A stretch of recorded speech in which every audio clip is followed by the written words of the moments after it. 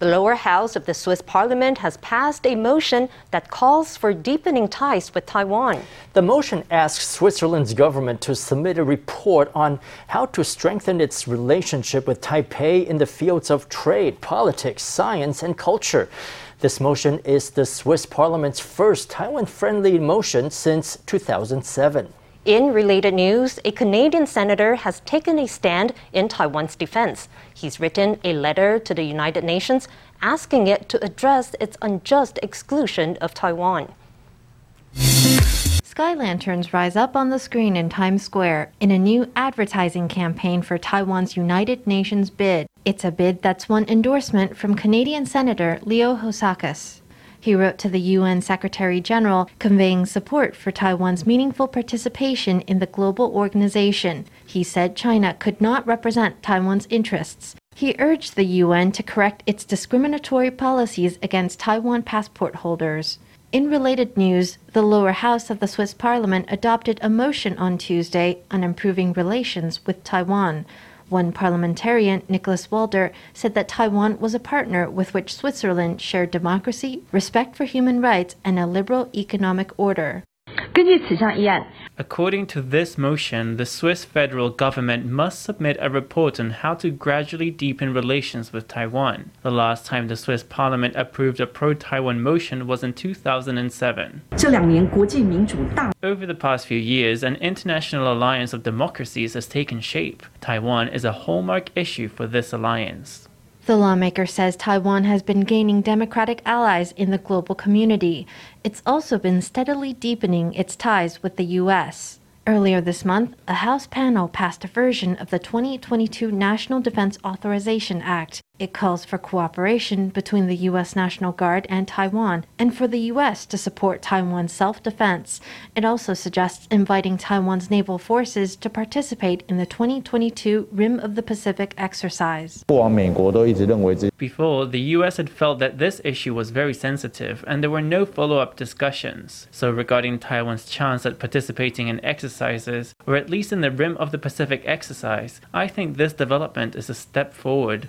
With anti-China sentiment rising globally, support for Taiwan is at new heights. It's a development that's infuriated Beijing. The DPP authority is warned that no matter how it associates itself with external forces, it cannot change the historical and legal fact that Taiwan is a part of China. No matter how angrily the Taiwan Affairs Office responds, there is no way to conceal the fact that Taiwan, as a country of freedom, democracy, and human rights, is respected internationally, while China's World War diplomacy and aggressive economic coercion have been the source of global outrage. The ruling party lawmaker pushed back, urging Beijing to face up to reality. More Lithuanian food may be coming to a grocery store near you. The government held a networking event on Wednesday to connect Lithuanian food companies with distributors in Taiwan. During the one-day event, Taiwan distributors met virtually with Lithuanian producers who are known for exports like cod, cheese, beer, and honey. Over recent weeks, China has hit Lithuania with trade sanctions in retribution for the Baltic states' support of Taiwan.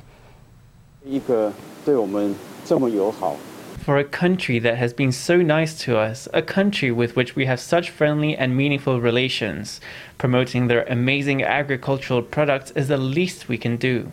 Our two countries share the same values of democracy, freedom, human rights, and open market economy. In a very short time, we have created strong bonds.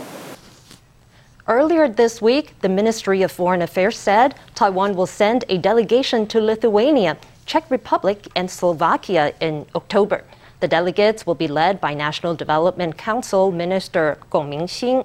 The purpose of the visit will be to deepen economic exchanges and to lay the groundwork of a lasting partnership.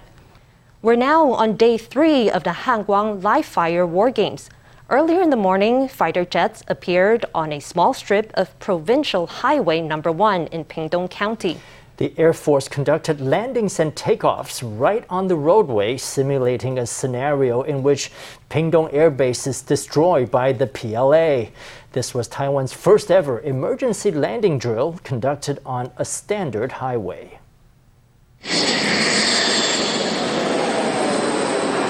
It was one of the most highly anticipated drills of this year's War Games. Emergency takeoff and landing on a narrow strip of road. On Wednesday, an IDF jet was the first to tear down the Jiadong wartime runway.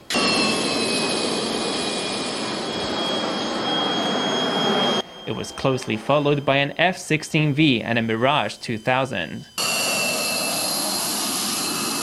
An E-2K airborne early warning aircraft closed out the drill. The 4 planes landed one after the next. President Tsai Ing-wen, who was inspecting the games, greeted each of the pilots. During Tsai's meetings with the pilots, crews refueled each warplane. 30 minutes after landing, the aircraft took to the skies to return to base.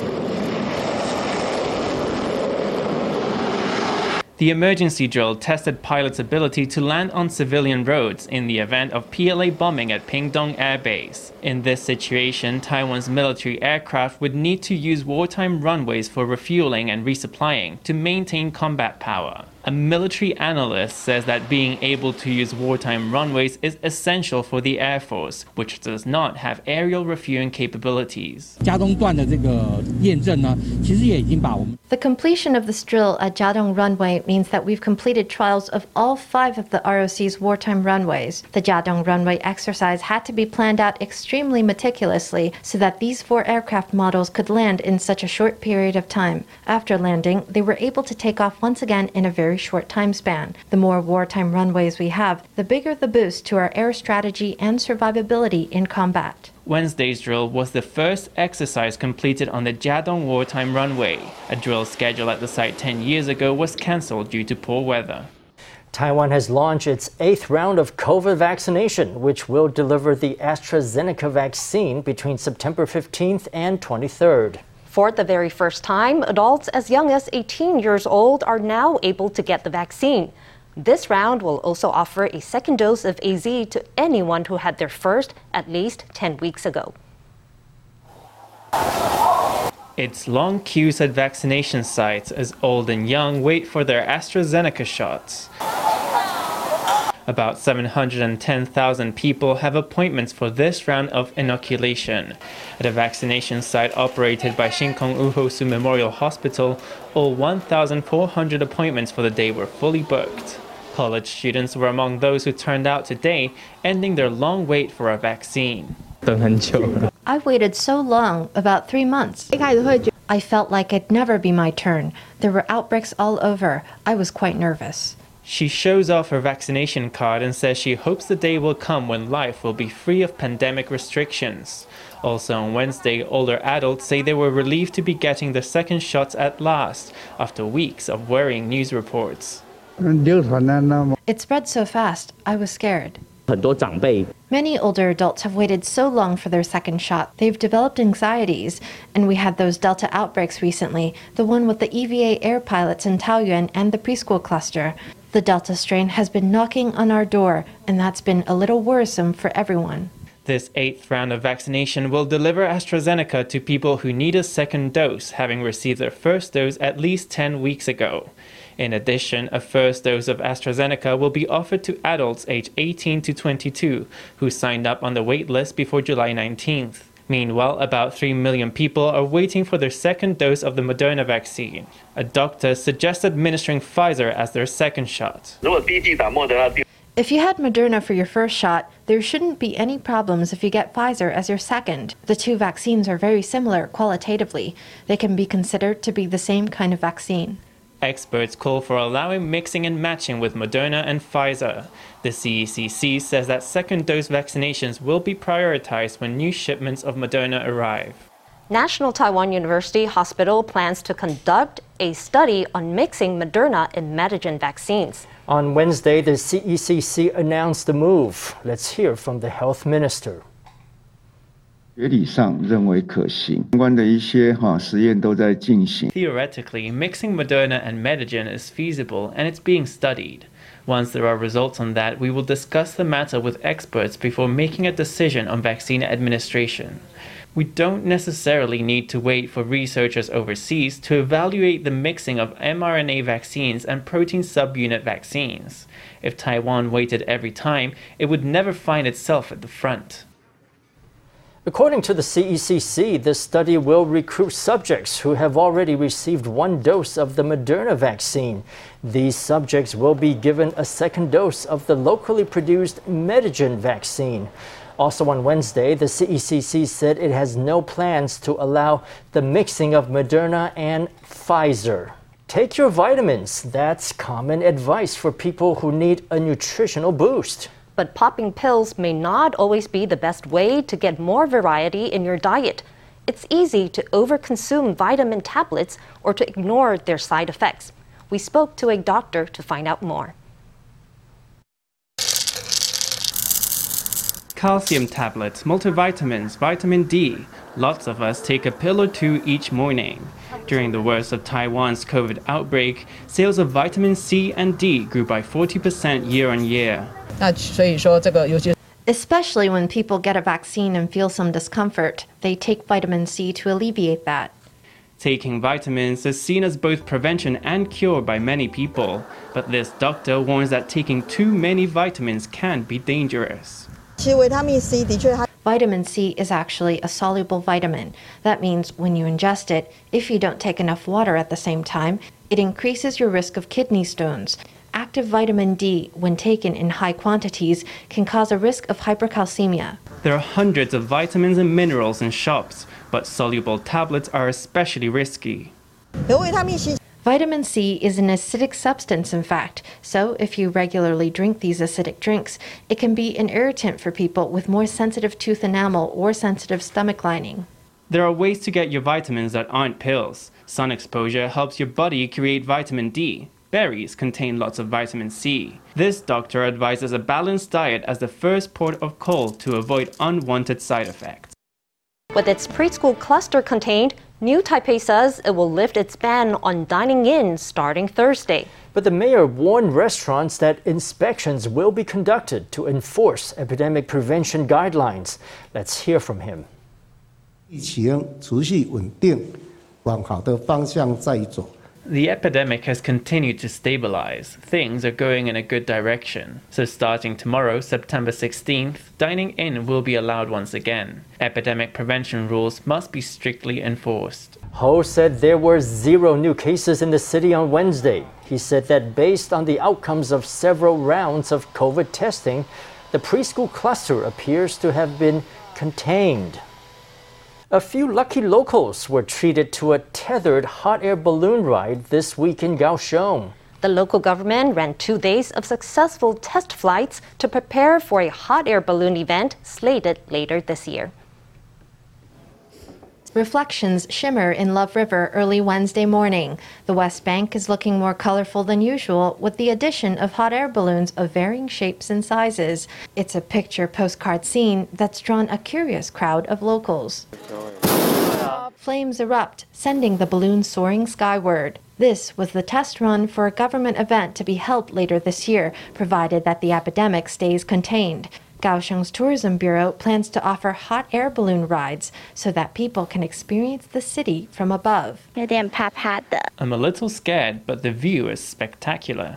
这里非常的漂亮。 It's very beautiful here. This is my first time seeing Love River from high up in the sky. You can take in the entire river from here. On Wednesday, balloons launched off the riverbank, dotting the sky with color. A few lucky locals were treated to a bird's-eye view of their city and their river in the morning light. A team of professional pilots raised 1 passenger-carrying balloon and 4 smaller balloons. Turning to a different scene, Tianliao Moon World, with its barren beauty, was a testing ground for balloons the day before. A ride here was just as thrilling as the famous tours of Cappadocia, Turkey. Although I've never been to Cappadocia, Turkey, I did see the photos of that beautiful landscape. It's as if I were in Turkey's Cappadocia. Pilot license. You need to know about the weather You need to know how to control the balloon and many things you need to learn. Test flights were slated for early in the morning and at dusk, times of day when conditions are best for flights. The balloons at Tianliao Moon World attracted spectators young and old. Children shrieked with delight, while parents snapped photo after photo. 很开心。就开心吗？想不想做做看？想。想哦。 The city ran 2 days of test flights, which went off without a hitch. Tourism officials said they would hold their hot air balloon event later this year in compliance with the rules of the CECC. Professional pilots will offer rides to tourists at Tianliao Moon World and Love River. The first ever Halal Taiwan Week is underway. Organized by the government and the Taiwan External Trade Development Council, this virtual event seeks to showcase Taiwan's halal product to the global market. Products featured in the event will continue to be displayed online until the end of October. Our reporter Stephanie Yang has the highlights. 2, 1, Halal Taiwan Week begins now! Thumbs up, thumbs up. Halal Taiwan Week is organized by the Bureau of Foreign Trade and the Taiwan External Trade Development Council. This 3-day virtual event features Taiwan's growing catalog of halal products. Leonore Lin, Taitra president and CEO, said that more than 900 manufacturers in Taiwan have obtained halal certifications so far. Currently, food and beauty products are Taiwan's main halal exports. It's estimated that halal business opportunities will reach $3.2 trillion in 2024, so we have been working hard to support Taiwan's halal products and promote them to the international market. It is very important that we help our manufacturers obtain halal certification. We currently have 964 manufacturers that have already obtained halal certification. Most of them belong to the food industry and make products like healthy foods and snacks. These account for about 80% of halal certifications. During the 3-day event, more than 60 premium halal suppliers from Taiwan will be displayed. There will also be a webinar and 50 one-on-one business matching meetings. Organizers aim to attract over 400 businesses from markets including the Philippines, Turkey, Indonesia, Malaysia, and Somaliland. Taiwan, how they are friendly in halal and Muslim community. I really appreciate in this kind of event. We also have a lot of engagement with Taiwan in terms of halal certification and also sharing of information. Taiwan is our 5th largest trading partner. And then we look forward that we will maintain this what we call exchanges between Malaysia and Taiwan in terms of bilateral trade. Organizers hope to expand business opportunities for Taiwan's halal products despite the epidemic. Products featured in the 3-day event will continue to be displayed online until the end of October. For Mosa News, Stephanie Yang, Tenshin Han in Taipei. Taipower has promised to help protect oriental storks from open power cables after bird lovers launched a campaign to protect the endangered species. Last year, a stork that flew to Kaohsiung from Korea became a darling of local ornithologists before getting a fatal electric shock from an electricity pole. Now there are 2 immigrant storks in Taiwan again, and bird lovers are desperate not to let them meet the same fate. 2 oriental storks sit atop an electricity pole looking utterly magnificent. They're so big that some passers-by mistook them for statues. They don't always stop there. Sometimes they go to the lotus fields. I think they fly there too. But bird experts are concerned that tragedy will strike again if they keep picking those power poles. It's such a shame that in Mituo Township, Kaohsiung, they found the stork died on a power pole in a private fish pond. The initial post-mortem found it had electrical injuries on both its wings. Last year, a stork that flew over from South Korea, identified with the number E37, was found dead in Mituo, seemingly having been shocked by a power pole. In March, 3 more storks migrated to Jingshan District in New Taipei. 4 months later, 2 were still in Taiwan, apparently pleased by the plentiful food here. So bird lovers have launched a protection campaign. Taipower has promised to place insulation on power poles that are likely to attract oriental storks. We'll cover them with insulation cases and try to cover all the wiring as much as possible. That will prevent shocks, either to birds or any objects which touch them. The oriental stork is classed as an endangered species with less than 3,000 individuals worldwide. These insulation projects may be a drop in the ocean, but it's a step in the right direction to protect these elegant creatures. If you've been to Keelung this summer, you might have visited the new sightseeing bridge at Wang Haixiang Fishing Harbor. Its 360-degree views of the local coastline are a big tourist draw, but some visitors are alarmed by the appearance of the new bridge. It was only built in March, but why does it look so weather-beaten already? And why are officials so sanguine? Let's take a look. A beautiful seaside view, but examining the bridge gives some visitors a fright. Mottled chunks of rusted metal seem to peel from the structure, some as big as your hand. Pick them up and they crumble to bits like a cookie. Looking at it practically, how long can this thing last?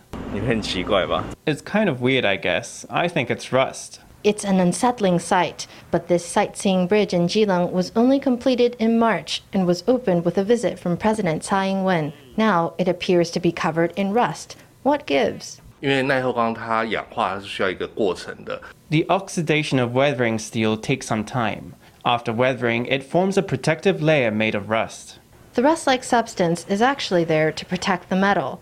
The bridge is made from weathering steel, an alloy somewhere between normal steel and stainless steel. In normal weather, it gradually oxidizes to produce this protective layer, eliminating the need for paint and creating a structure highly resistant to ocean gales.